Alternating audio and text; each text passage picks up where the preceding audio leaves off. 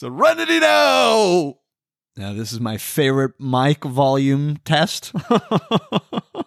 And to anyone who watches Seinfeld, I don't think any further explanation is needed.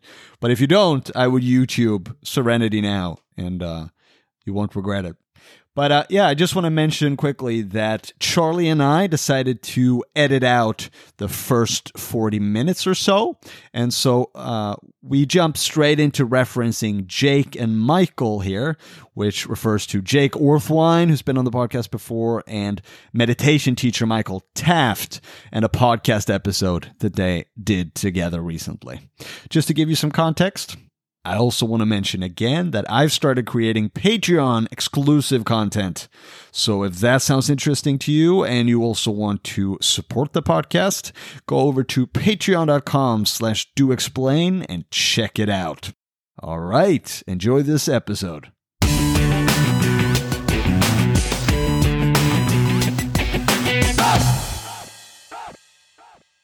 All right. So I'm very excited to say I'm back on the podcast with Charlie Awbery. Charlie, welcome. Hey, Christopher. Great to be here again. Thank you for inviting me. Yeah. I feel like it's mutually exciting here, and I'm really looking forward to talking to you again. Totally. I love our conversations. Me too. So I'm going to just jump right in here because I know we have a tendency to Joe Rogan the conversation and just go on and on and on. So we certainly did. Yeah, that was a marathon. That really was a marathon. It was really nice. But okay, so Jake was actually on Michael's wonderful podcast fairly recently. Did you hear that episode of Non-Duality? I haven't yet. It's in my queue. I'm so looking forward to it. Yeah. Okay, yeah. I bet you'll love it. And something they brought up there, I'm gonna spoil a little bit of it perhaps for you. But go on. They spoiler alert. They were talking about non-duality, and Michael has this distinction that he makes between non-duality 1 and non-duality 2. Which is I love it. That's fantastic. And so wonderfully nerdy and technical and detailed. I love it. But so non-duality 1, and I might be butchering it completely. The way I understood it was non-duality 1 is like a somewhat less deep recognition of the non-duality between the subject and object. Mm-hmm. And then non-duality 2 is the somewhat deeper recognition of the non-duality between emptiness and form. And I love that he's breaking down different descriptions and experiences of non-duality. That's great. You know, it's because it is one of those words that can just mean different things in different contexts. No, it's become a buzzword, I guess, thrown around a lot. So I like the precision as well. And I guess I like to see the contrast between how different teachers speak about these things. And for instance, we've spoken about Sam Harris and his view of Dzogchen before, but I view him to have solid insight and understanding of the experience of Rigpa. And he seems to make, he puts all his money on what Michael Taft would call non-duality 1, at least in the way he talks about, seeing through the self and dropping out the center of experience and all these things. But I'd be curious how you would describe or think about, or whatever comes up when you hear this distinction that Michael is making there. Any thoughts that you would have on that would be very entertaining. I think he's right. I think they're pointing to different experiences. Do explain. Non-duality of self-other is one thing. You know, you can experience your boundaries of individuation dissolving I think that happens a lot in all kinds of mundane contexts. Yes. It's happening all the time, isn't it? We have these very nebulous self-other boundaries. They're always changing, they're always merging, reforming, dissolving. So that seems to be pointing to a very different kind of experience. And, there could be a whole range of experience within that description of self-other non-duality, from being in a football crowd, right? When you get completely taken away on the energy of being in a group situation, you feel like you're one with the crowd. That's a type of self-other dissolution, isn't it? Yeah. Feel like you're or a concert, or dancing. That might be quite different to, say, a sort of revelatory, very spiritual experience, or it depends how you define spiritual, but very revelatory kind of experience of, I don't have a self, I don't have a body, I don't have a I'm pure awareness. Awareness, yeah, Again, that seems like quite a different quality of experience. Mm-hmm. So it seems like there are, even within the description of non-duality of self and other, or say non-duality of subject-object, that's a different phrase again. It seems that there are multiple experiences that we could point to that might fit in. Yeah. Those descriptions. Yeah, I guess I'm really curious because I have a clear reference frame for the non-duality of subject-object, what that experience is like. I mean, again, you've differentiated between different experiences there, but just the sense that I'm here behind my face looking out at a world separate from me in some regard. But I have a less clear frame for what it means to experience the non-duality of emptiness and form. So I'd be curious there, both to hear what you think that means at the conceptual level, and how you would describe the experience of that.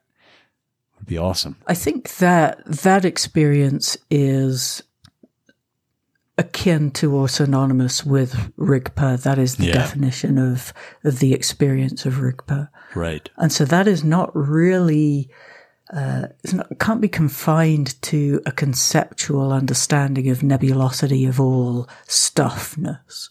I mean, that might be an aspect of the understanding that is, that arises from the experience of non-duality of emptiness and form. But it could not be confined to that conceptual understanding. I think it's a qualitatively different experience of how things are. How so?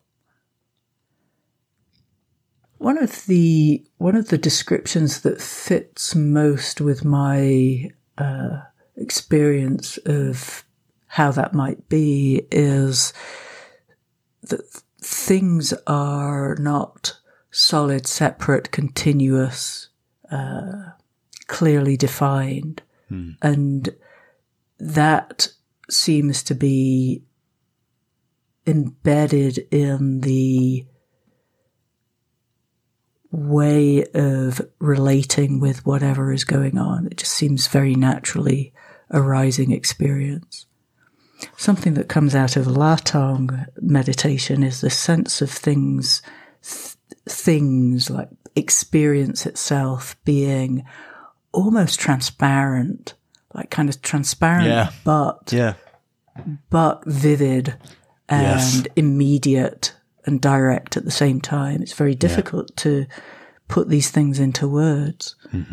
But there's a sense of like bright aliveness, like absolute engagement and aliveness with circumstances as they come into being. and yet at the same time, everything is moving. There's always movement, even the things that seem and appear to be so rigid or solid have this kind of vibrancy that is like movement. Like this freshness, this continual emergence into being. Yeah. I love that. But okay, so is it fair to say then that from the tantric perspective, in Tantra, I've come to understand that the base of tantric practice is the recognition of emptiness, which in your vocabulary here I take to be the same as spacious presence. And Dzogchen, but there's still effort involved there. I remember you telling me that there's a lot of effort and drivenness there, whereas once translated into the Dzogchen frame, there's this effortless component of that, which sounds like it's more of could you say it's less of feeling like you're actually the free-willed agent in the middle controlling things? Like there's just more of a happening going on? Or how would you bring in agency there? Yeah, well, I wouldn't so much bring in agency. I don't know. Again, that's kind of a very Western way of thinking about things. You know, we have agency and that we're acting on a world that is kind of external. Yeah. And, it's not that is wrong. It's just that it's a different, it's a different way of seeing things. It's a different framework, different perspective. Right. In one way, I feel like it doesn't dispense of agency altogether as a concept. It just reshapes it into being more about perhaps that freedom, that spacious freedom for whatever to arise. And then it gives you not the classical libertarian free will agency that you can just outside of time and space in your little head, you can freely choose whatever you want. It's more just having more room to let things arise and pass away without necessarily acting upon them, and just helplessly playing out things. But then at the same time, you still have... Oh, sorry, go ahead. Well, I was just going to pick up on that helplessness word there. I think that is relevant and pertinent. There's a sense in the tantric path that, they are effortful in the sense that, yes, there's a sense of direction, that you're heading in a direction, that you can create circumstances, that you can move with circumstances such that you're bringing things into a particular way, a particular kind of direction. Whereas, that would be true of any path or any method, because you do have effort. So long as there is method, you have effort. Yep. Yeah. So, thinking about it in terms of the phrase that you just used previously there is this sense that if you're engaged with any particular method or path that is not from a fruitional perspective, that is not saying, well, actually, we're kind of already there and it's just a case of realizing that, recognizing it in the moment. Yeah. Any other path at all is going to involve some sense of, I'm heading in a direction here. Yeah, that's interesting. I'm intentionally or with effort moving towards something, creating something, maybe in the tantric sense. Yes. And that's something that's the way I come to describe my own the changes over time in my own experience of being embodied awareness, which has come to be, after our episode, that's come to be my new way of describing what it means to be alive as a human being. I just love that term. Wonderful. Yeah, I really like it. And, but it captures for me a very strong sense of not being limited to the, let's call it the ego function or the intermittent continuing pattern that you call Charlie, or that I call Christopher, which is beautiful and a very useful thing. But that's something that can spring in and out of something deeper that I refer to as embodied awareness. And it's a very particular experience to just be, to just be the experience, the ever-changing experience in each moment.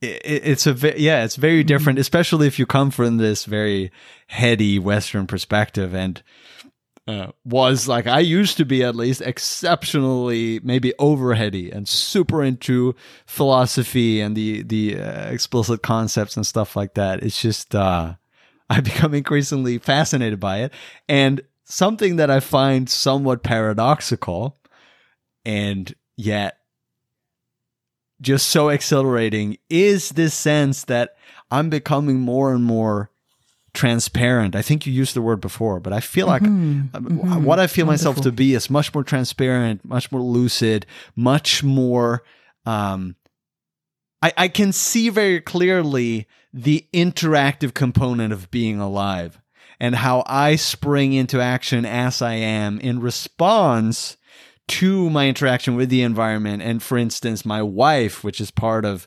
my most immediate environment most of the time, like how I've come to express myself in terms of her behavior a lot of the time, and like faces and expressions that she has now melted into me and shaped me, and vice versa. And even her just making a face has a direct causal influence on what comes out of my mouth next. Like, it's very clear that it's an interactive affair going on, and not this Cartesian agent in the head just choosing everything for oneself. And I find it exceptionally liberating, and something that opens up so much more compassion and wonder and vividness. Wonderful. I love it. I love it. Yeah, Same wonderful. In this conversation. Yeah. So there's something I could pick up on there that is kind of interesting in relation to Dzogchen, and that is that Dzogchen does not ascribe to the same kind of worldview of everything fitting within the frame of dependent causality in quite the same way as does in Mahayana, and that is a point of friction. There's a point of contention. There's a sense that spontaneous arising happens, randomness happens, that there is that the way of things coming into being does not necessarily have identifiable causation, like everything is sort of networked all together and intrinsically, inevitably linked. Spontaneity is the idea, the concept, the possibility that does not happen. Stuff just randomly occurs, just pops into being and pops out. So that, that has massive implications. You think of how that would affect the whole world of karma, of dependent arising. It's basically saying, well, yeah, stuff can just pop into existence, spontaneously occur. Bloop-de-doop-de-doop. Like that. Yeah. But okay, that's interesting. Is that meant to be a metaphysical claim or an experiential claim? Yeah, I think it actually is metaphysical. Although for the most part, Dzogchen isn't a metaphysical claim. It's not saying things, it's not building a whole great big worldview, but I think there is that implicit understanding there. It's bringing a different understanding of how things are, how the world is, how things come into being. I'm always hesitant myself when it comes to metaphysical claims, because I find that most of the time, if it's mainly a project of liberation and freedom from suffering and more freedom to choose, as it were, I feel like you can often make do with just the experience and the experiential claim and pointers. But I'd be curious to see what role this differing view, this differing metaphysical claim makes in Dzogchen in terms of, ethics and behavior. What implications does it have for that? Well, that is the claim that spontaneous awareness is just available to anyone, anywhere, at any point. I mean, if awareness was dependent on you having worked through a whole series of preliminaries and, everything that is brought back into Dzogchen later, you go through the system, you can't get the pointing out instructions until you've been through this and then that, and right. The preliminaries and then the second preliminaries and then so that claim that awareness is spontaneously available to anybody, it's a claim about experience. It's saying, that can happen to anybody at any point. All you've got to do is relax. So that is a very contentious claim. It really puts a spanner in the works. It really is saying, no, you do not have to go through this long progressive path. And that tension is there. That tension is held throughout the history of Dzogchen and its relationship with the rest of Vajrayana, with the rest of Buddhism. And it gets reworked and resynthesized and brought into the framework of, maybe that's available at some point, but first of all, you have to go through all of the preliminaries. So it gets pulled back into that systematized framework later in its development.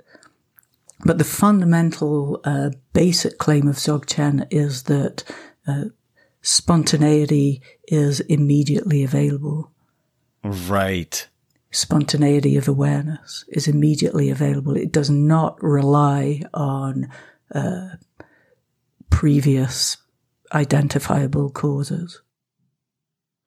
But doesn't because all of that, I effing hate the idea of you have to go all through all these steps and you have to, I don't even formally sit because I have such a anti-method, anti-authoritarian perspective going on. And so I resonate with all of that.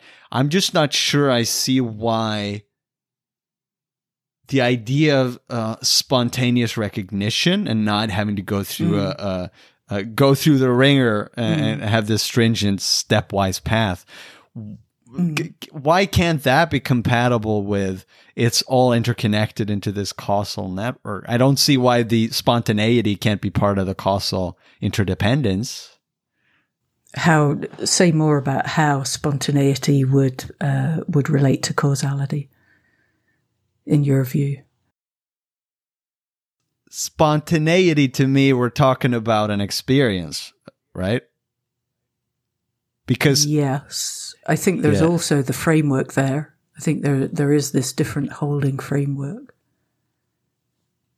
Something can arise from nothing is very different to saying something arises through the emptiness of phenomena that have pre-existed. So that's where the emptiness word gets very slippery, because emptiness could be like basic spacious nothingness, and stuff pops into being and pops away, goes away, which is quite different to saying it is something comes into being reliant on previous form because of the empty nature of that form. Okay, well then I would phrase it that I think the experience can be the same. Like, you can conceptualize it in different ways, but I don't see why the experience would necessarily be different. Like, what would prohibit, like, if everything is causally determined, you might still experience it like spontaneity if there's no clinging involved. I think that's the way I would view it. Right. But there might be a big argument from the perspective of institutionalized spirituality and social order that it would be better to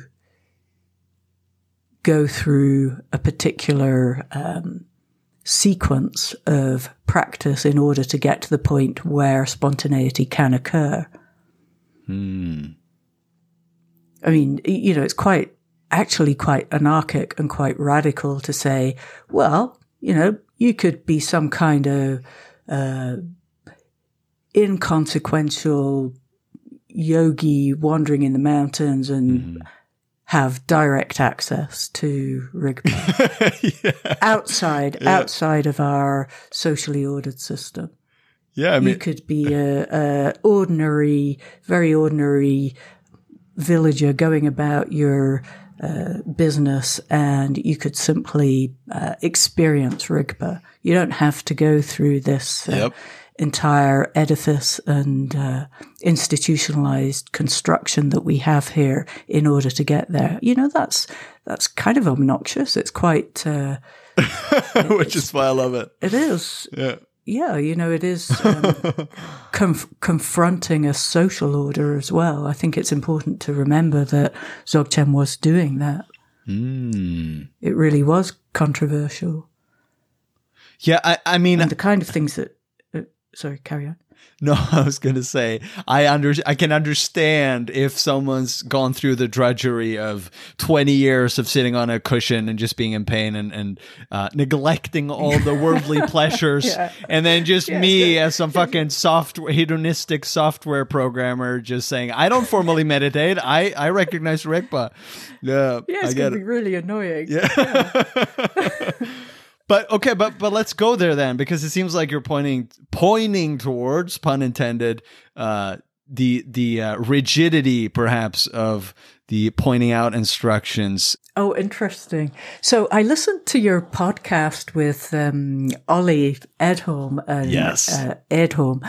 Really enjoyed that. I thought it was fantastic. I loved his really precise, great description of the yanas. And so I remember you were talking about pointing out instructions with him during that recording. Yeah. Interesting, because that does relate to what we're grappling with here, I think. Yeah. There's pointing out, maybe it's helpful to say something a little bit about pointing out, the context of pointing out instructions, because they have changed, I think, over the centuries, the way that they're understood and the understanding of their function as well is kind of interesting. Yep. Please lecture me. I'd love to hear. So let's see. Direct introduction and pointing out. There are these phrases that come into Dzogchen, they come into Mahamudra.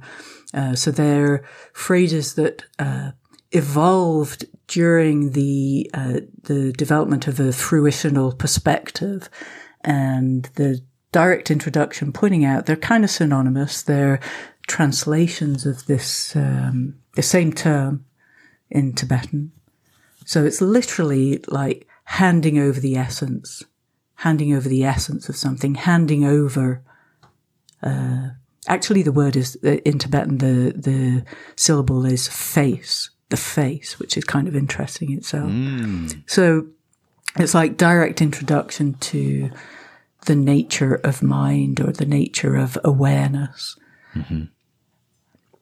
So you have pointing out instruction in Dzogchen. It comes into Mahamudra from Dzogchen. It's kind of rebranded in Mahamudra. And the idea is that the Lama, the teacher, points out the natural state in such a way that the student, the disciple, is able to see that, to recognize it. That is, to have an experience of Rigpa in that moment through the skill of the teacher's indication. Yeah. So if you think about that, you think about this in the context of that spontaneous liberation that we were talking about in Vajrayana, in Dzogchen, and in the Essence Mahamudra lineages as well. You can see why this becomes necessary, right? They have a social, political agenda there. There's a necessity to somehow prove authenticity to the more institutionalized, more traditional spread of Vajrayana that's coming in from India. You know, there's this tension that I was talking about. There's a need to prove this authenticity. You have a lineage, you have a historical line of knowledge transmission. Right. You know, that happens in any domain of knowledge, any craft, any physical sport or art or any intellectual lineage, and, you know, in scientific understanding, it happens as well. You describe and authenticate your understanding in terms of lineage and knowledge transmission. So what do you do if you're saying, like the early Dzogchen lineages where they were saying, well, actually, spontaneous awareness is available to anyone, anywhere. It's always already here. How do you authenticate that understanding? How do you prove that? So, you know, it seems to me that this idea of direct introduction follows very naturally from that situation. The history of Menakde, the later development in Dzogchen, is that it's systematizing itself. It's proving itself through integration and systematization with Tantra, which is spreading, it's gaining power, popularity. So it's almost like the pointing out there, the nature of direct introduction. It's like a perfect solution. You create an authentic lineage of transmission of the natural state, the state of presence of awareness, and you maintain your doctrine that spontaneous awareness is both possible and immediately always available, against this idea that you have to work for it over lifetimes, progressively, that it's this kind of big effortful thing, that effortful, you know, systematized approach that you have to go through. You have to go through all the hoops, jump through the hoops. So you're maintaining your core distinction that you don't have to do that. And at the same time, you have an authentic historical lineage of transmission from one generation to another. Mm-hmm. And in theory, instead of that happening through information transfer, passing on knowledge, you have it through passing on experience, through pointing out instruction. So you have this kind of dual thing going on. You have a mechanism for ascertaining whether or not a student has arrived at a place of understanding. You know, the master, the student can say, oh, no, that didn't work. I didn't get it. Go back and do some more practice. You're not there yet, whatever. But you're maintaining the doctrine or the worldview that says that spontaneous presence is possible. You're bringing that into the context of learning and practice. And in particular, you're bringing that into a monastic, institutionalized setting, it seems to me. So, you know, this is, now that I'm riffing on this topic, it seems to make it important that the nature of pointing out instruction is that it isn't generally replicable. You can't just copy and paste it. That's kind of dialed in to what pointing out is. It's the nature of the thing. It's important for its function socially as lineage transmission as well as spiritually, that it is occurring between individuals. And I think historically that would have been between wholly special individuals with social and institutional responsibility. Right. If it were actually easily replicable, then that would mess the whole thing up, because it's acting as a kind of, it's actually making spontaneity a locus of social power, isn't it? So it's bringing back it's moving against that decentralization of power. It's making direct awareness available. The decentralization made direct awareness supposedly available to anyone and everyone. And then the direct introduction of pointing out is securing lineage. It's securing power. It's bringing everything back into the order, into the fold of social order again. Mm. So I think the way that I'm talking about it, it's making it sound entirely like a social convention. And I think we certainly do have a social convention here for sure. But there's also this, there's a very interesting side to it that I think the social form, like also social forms that last, it contained something quite real, quite extraordinary. So maybe I could say a little about the experience of direct introduction. The experience of that mode of transmission, that we have pointing out instructions now. This whole mode of transmission, and I think that the way that it is now grew out of a very particular kind of experience, and the way that it is it feels extraordinary. Mm-hmm. I mean, that's the nature of the thing. It feels like there is this extraordinary shift in experience over a moment. Something changes, like palpably something changes. Mm-hmm. You could say that the pointing out occurs the moment there is that shift. The change in experience itself could define that there's been an introduction. You could look at it that way around. Something changes. It might be a moment of personal insight or a deeply felt understanding, or there's some kind of shift in atmosphere. And so traditionally, the pointing out instruction was just simply an introduction to the state of Rigpa. Nothing except that. In Dzogchen, at least. In Mahamudra, it becomes a bit more, it gets fitted into that more gradual realization. But traditionally, that understanding and the phrase used would be that the nature of mind is transmitted. So it's a mind to mind, or sort of awareness, from the awareness of the Lama to the awareness of the student. It's like this kind of unbroken mind stream between Lama and student. Mm. The student experiences a change in their own way of being, their own perception, their embodied experience of how things are in the moment, the felt sense in the moment. Now, interestingly, it can feel like something magic in both senses of the word. Like, I don't have a magical worldview. I don't think that supernatural entities, or human beings for that matter, can use their minds to influence physical, material events at a gross level. Well, I surely do. You do you? No, I don't. Oh, no, sorry. I'm very gullible, I'm very gullible. Okay, I'm just lying to your face. Yeah. But yeah, I think that moment of interaction between a giver and a receiver, it's a transmission in that sense.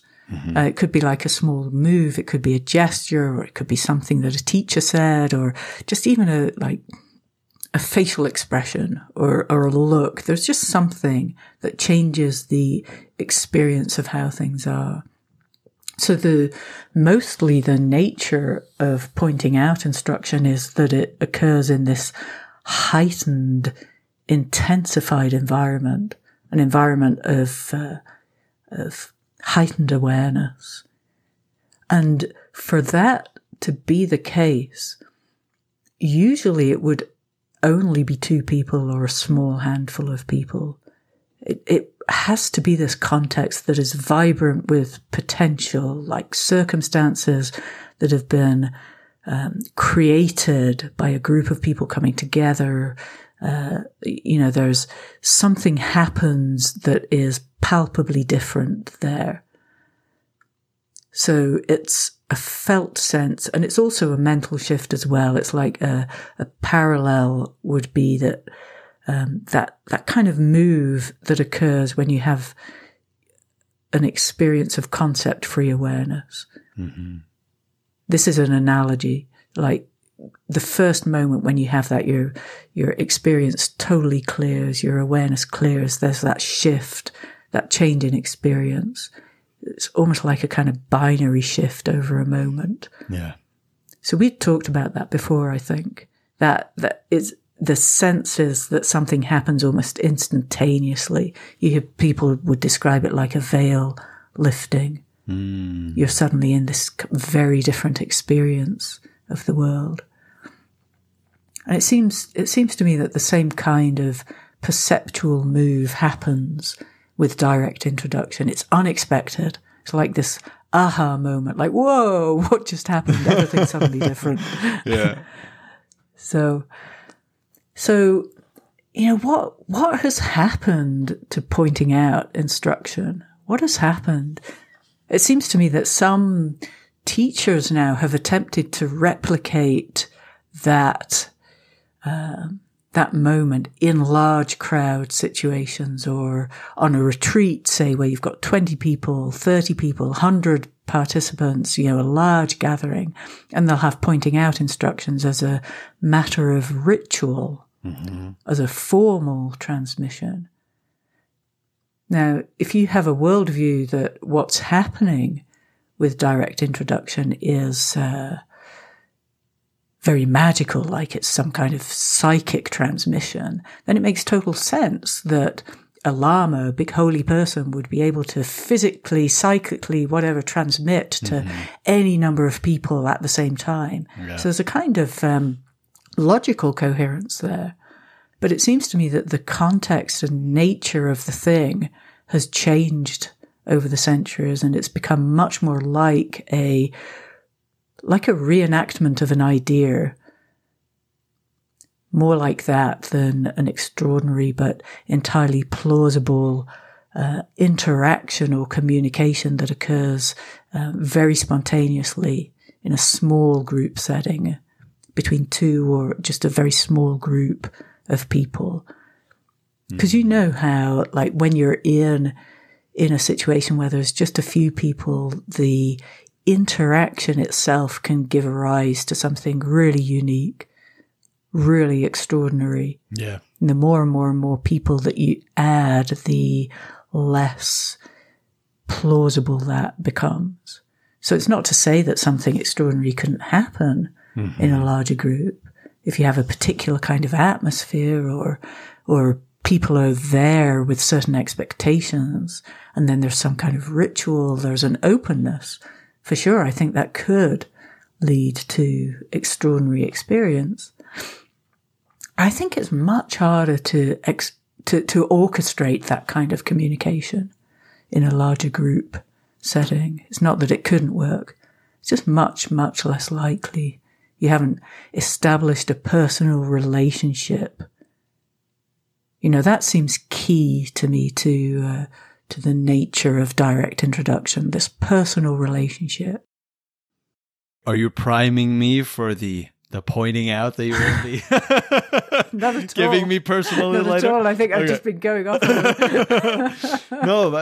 No, it's very fascinating, and I've always felt like, well, I haven't always, but I feel right now like there's a tension in my mind between the liberating and democratizing idea of liberation. Spontaneous liberation is always available, and you don't have to go through this laborious path to become a Buddha, because you're already a Buddha. You just need to recognize it.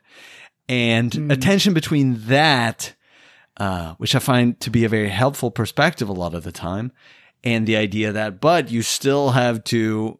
You still have to go through all these preliminaries and rituals, and then maybe I have to go to Tibet to see some master, and now it's COVID for 2 years. I can't travel anywhere, and so I feel stressed and I feel friction. And so I'm not sure. I'm not quite sure what to do with that. And yet I can still see. Good. That's. I'm so happy to hear you saying that, because I think that is how it is.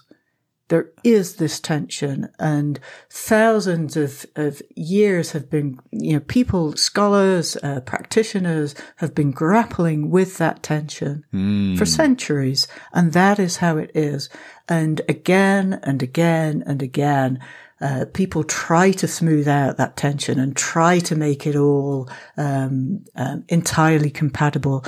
And they're not. They're not compatible worldviews. They're not compatible experiences, even, until you get to being able to hold those two different approaches together and say, yeah, okay, I can understand that there are these two incompatible ways of seeing things, approaches, experiences that are possible.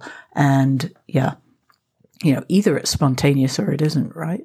Either awareness is instantaneously available or it isn't. And if it is, fantastic. And if it isn't, you've got some work to do. But trying to make them part of exactly the same experiences, I just don't think it's going to work. So how do you approach that as a teacher of these things? Well, how would you approach it as a practitioner? I mean, the one thing I would say in favor of not just frivolously giving the pointing out instructions is I can understand that you want to, and this is a point that Sam Harris often makes, that the profundity of what's being taught might be overlooked or missed if you are not primed and have the prerequisite attention to be able to follow along. And so there's always a risk there of so what kind of attitude. And so introducing it at the right time might be vital in that sense. But how I would approach it,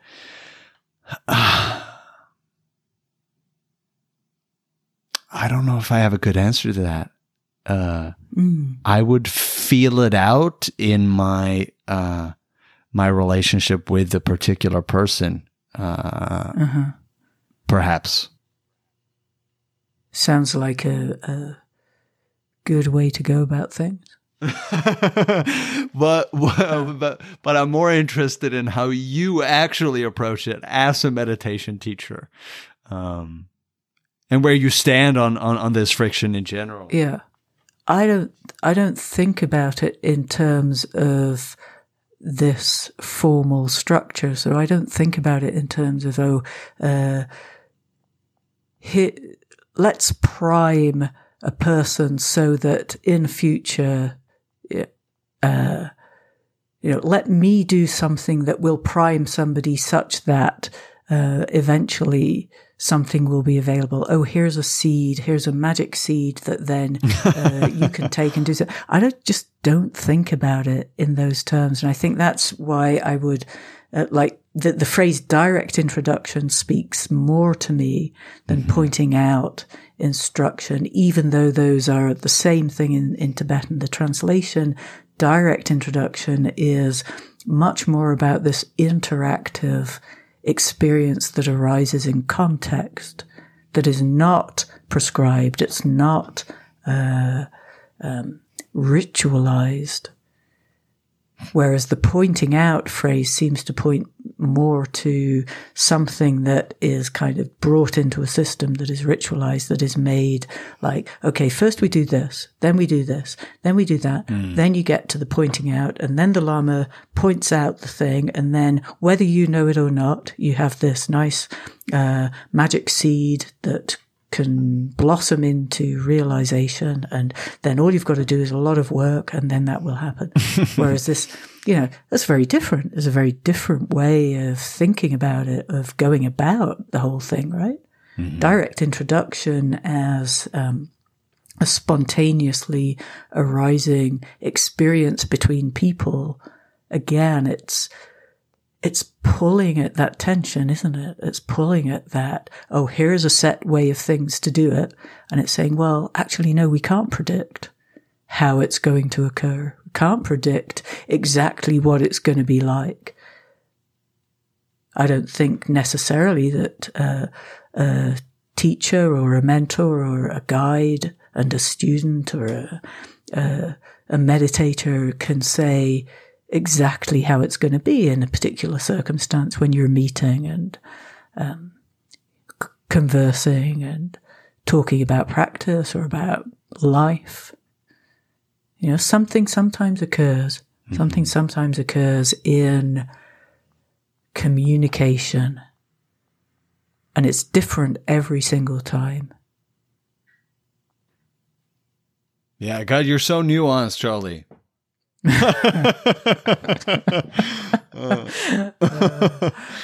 Yeah, I don't know what you do. There's something that you do that sometimes suddenly sends me off into a kind of riff on a topic, and I just go on and on. So, no, I loved it. I appreciate it a lot. Thank you for sharing that.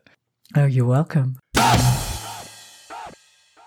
Yeah, all right, Charlie. So I would like to go into your wonderful project, Evolving Ground, a bit and give you some space to tell us what's going on there. Cool. And what's alive for you guys. Wonderful. Yeah, it's so alive for me at the moment. I just love how everything is evolving there. Nice. Yeah. We have a retreat coming up in the summer that I'm really excited about. It's our first community-wide residential retreat. So we have had residential retreats already, but we're opening out so that this is going to be a little bit larger. It's available to everyone in the community. First week of August, we're going to be we've got a schedule together. We'll be having opening awareness meditation, a little bit of relational tantra. We've got different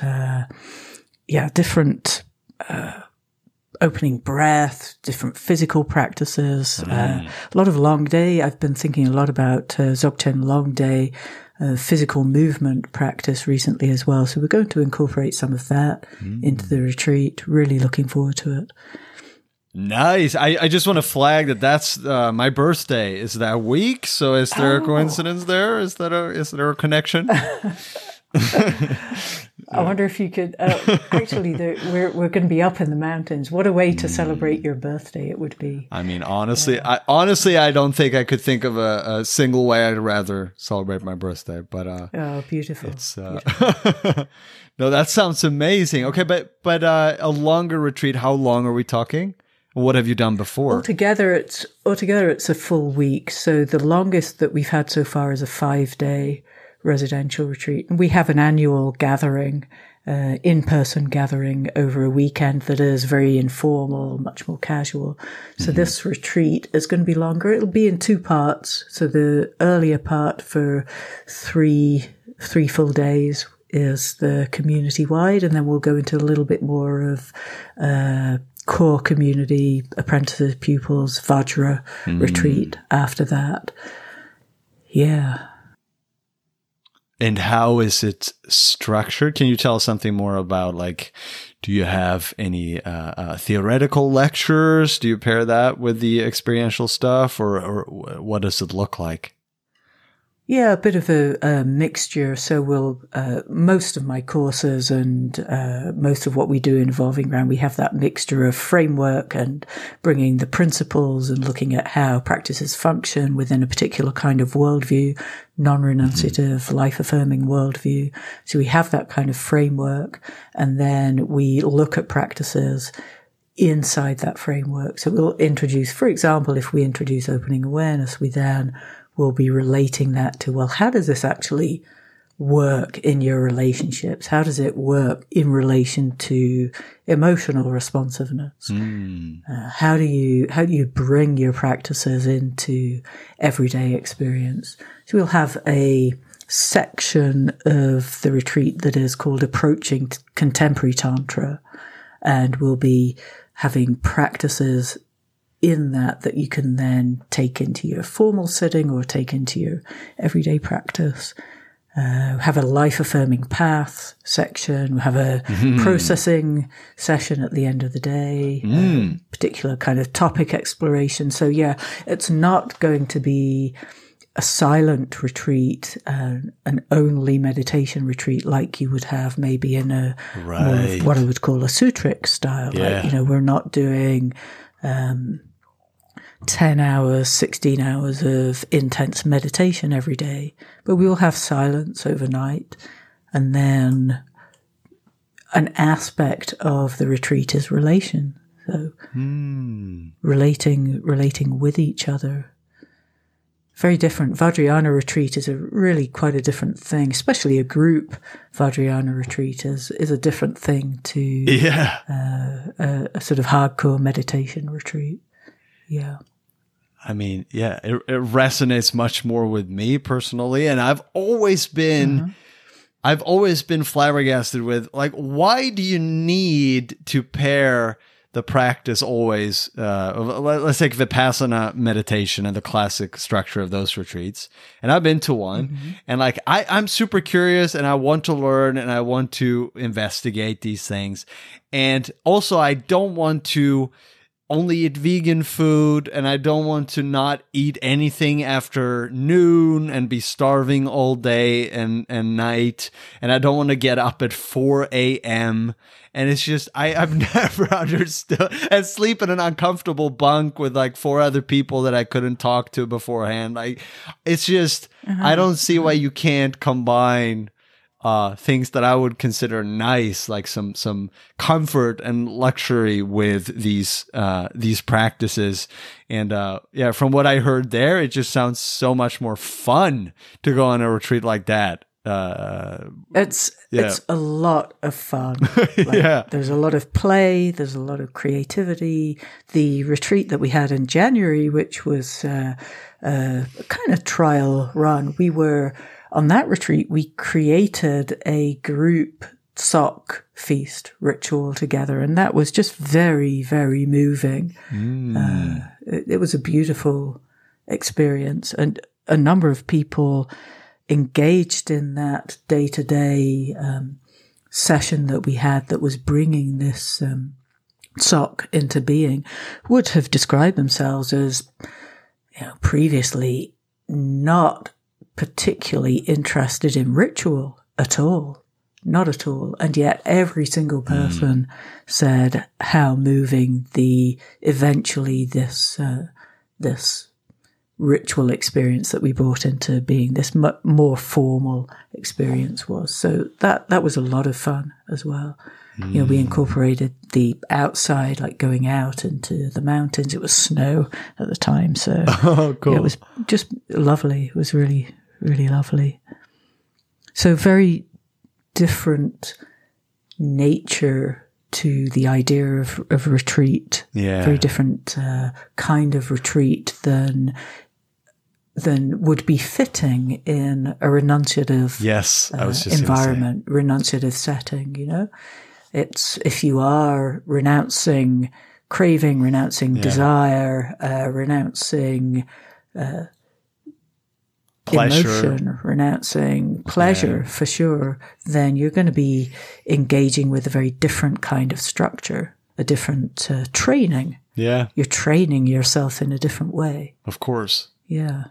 Yeah, the word that pops up to me is celebratory of life rather than renunciative. Yes. That's the sense that seems really fitting. Yeah. Very fitting. Yeah. I love that. Yeah. And so we had a fire ceremony at the end of that last retreat as well, and you grill one of the participants on an open fire. We didn't need to. We didn't need to. The food was amazing. Okay. So what did that consist of? I'm curious. The fire ceremony. Yeah, what is that? That sounds cool.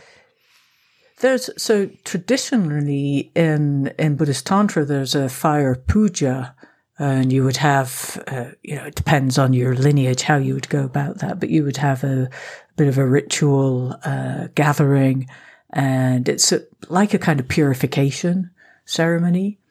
So we did a very short gathering around a fire, and had. I won't go into loads of details about what we actually did, but it was a very beautiful way to end a retreat, and a social element to it as well. Just everybody getting together and enjoying each other's company. I mean, I'm really. I'm currently saving for a very expensive apartment. The down payment is exceptionally high here in Sweden, so we're pinching every penny here. But I'm already noticing that it's going to be non-negotiable for me to, at some point in time, participate in one of these Evolving Ground retreats. Oh yes, so, please. I'd love to have you. Yeah, it would be lovely to meet in person as well. Yeah.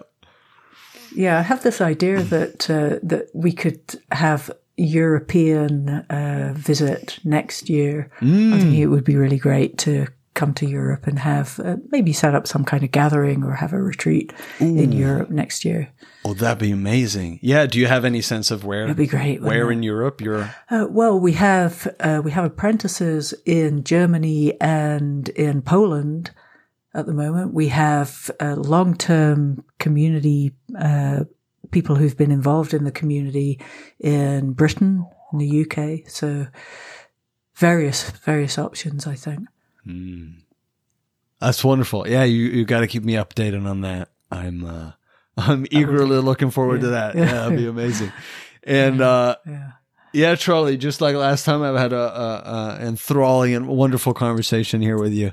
And last time I put you on the spot in the beginning with a guided meditation. Oh, you did, there. yeah. You did. And so I want to say, sorry to interrupt. I want to appreciate you doing that, because I never had done guided meditations before that, particularly, maybe one or two here or there, but it wasn't a thing. And after that, I started introducing some guided meditations into Evolving Ground and into my courses as well. So nice. Those have gone down really well. Yes. People love them. So I'm like, okay, great. Thank you, Christopher.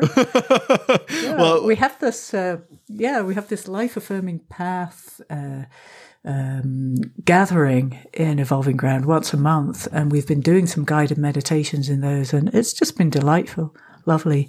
And that's because of you. So yes. Appreciate it. Oh, that's nice to hear. And I mean, what I hear you say implicitly there is that I have a claim on some of the profits, right? That's what you're getting at. Profit. Yeah. Profit. I can't wait. Yeah. No, that's great. That's Bring awesome. it on.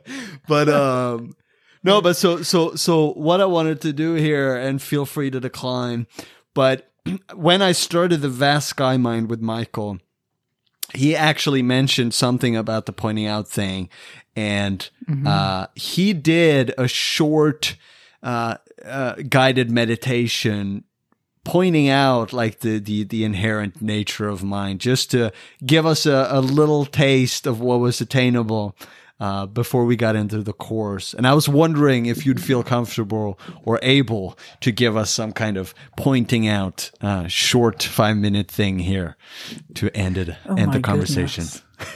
No pressure. Oh my word.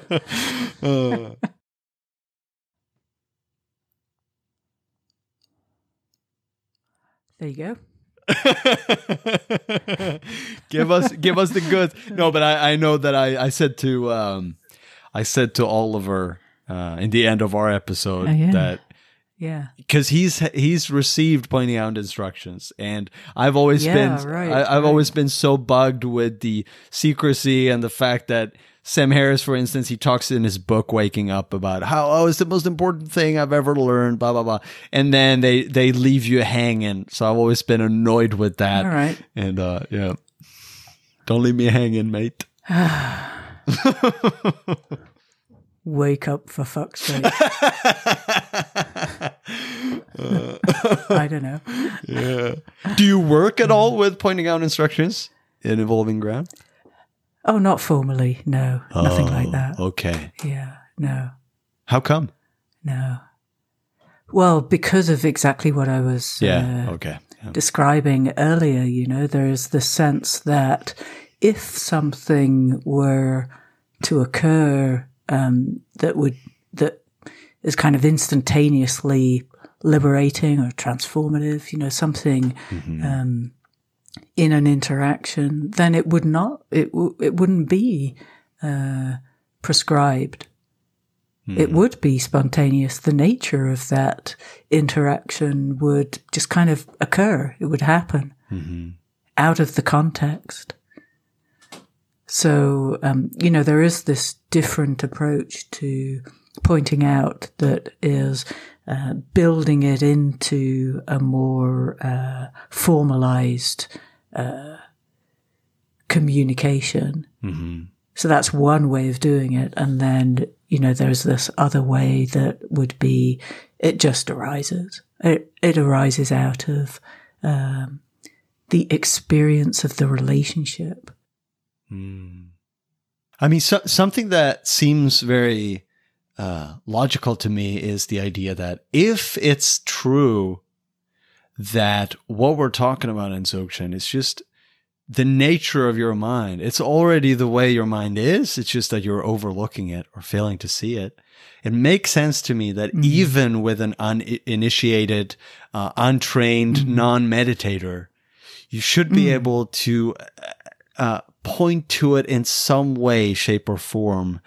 That would be possible. And so what I would put to you as a second suggestion, instead of being an asshole and asking you to enlighten us all, what would be, for someone who might not have any reference point for what we're talking about here, emptiness, Rigpa, or any of this spacious freedom, what would be some experiential pointer you could give just to get... I would say find people, find peers, find a mentor or a teacher, or find people whose experience you come to know and trust and to feel that you can learn from, and develop a relationship with them. And then through that relationship, that is, this isn't only true in meditation, or it isn't only true in Dzogchen, it's true in any learning, any lineage of experiential, practical learning. You're going to be learning through the relationship with people who have some experience in that domain. So this is a different approach in Vajrayana. You learn through relationship, very much so. You're not learning in isolation. I like that. You're bringing your experience and learning through that relationship, and through all of your relationships as well. You see that possibility reflected in any relationship. Yeah. Well, Charlie, I want to thank you for those words and the entire conversation. I had a blast again. And it's been a lot of fun. It has. And I want to also give you a compliment and say that I find you an exceptionally inspiring and clear speaker and portrayer of these ideas. And it's I love connecting with you, mate. It's a thank you so much. It's a blessing. Thank you. Yeah.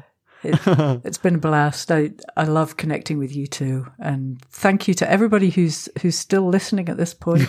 Really appreciate your engagement. Yeah. So let's end on, where can people find you and Evolving Ground, and learn more about this? Evolvingground.org, 2 G's in the middle. My site is Vajrayana Now. You can check out my courses there as well. I'm really into my courses at the moment. I'm loving putting those together. I've got one coming up on relationship. Plug for my relationship. Vajrayana and relationship course is going to be running on Sundays in July. So Vajrayana Now is where I write, and I'll put some stuff up about courses there. Evolving Ground is the community it's contemporary Vajrayana community. That's the retreat that we were talking about earlier. We can maybe drop some links in the episode page as well. Yeah, that'd be great. That's awesome. Thank you so much, Rolly, and I wish you a nice day, and I'm going to have a nice night. Yeah, sleep well, Chris.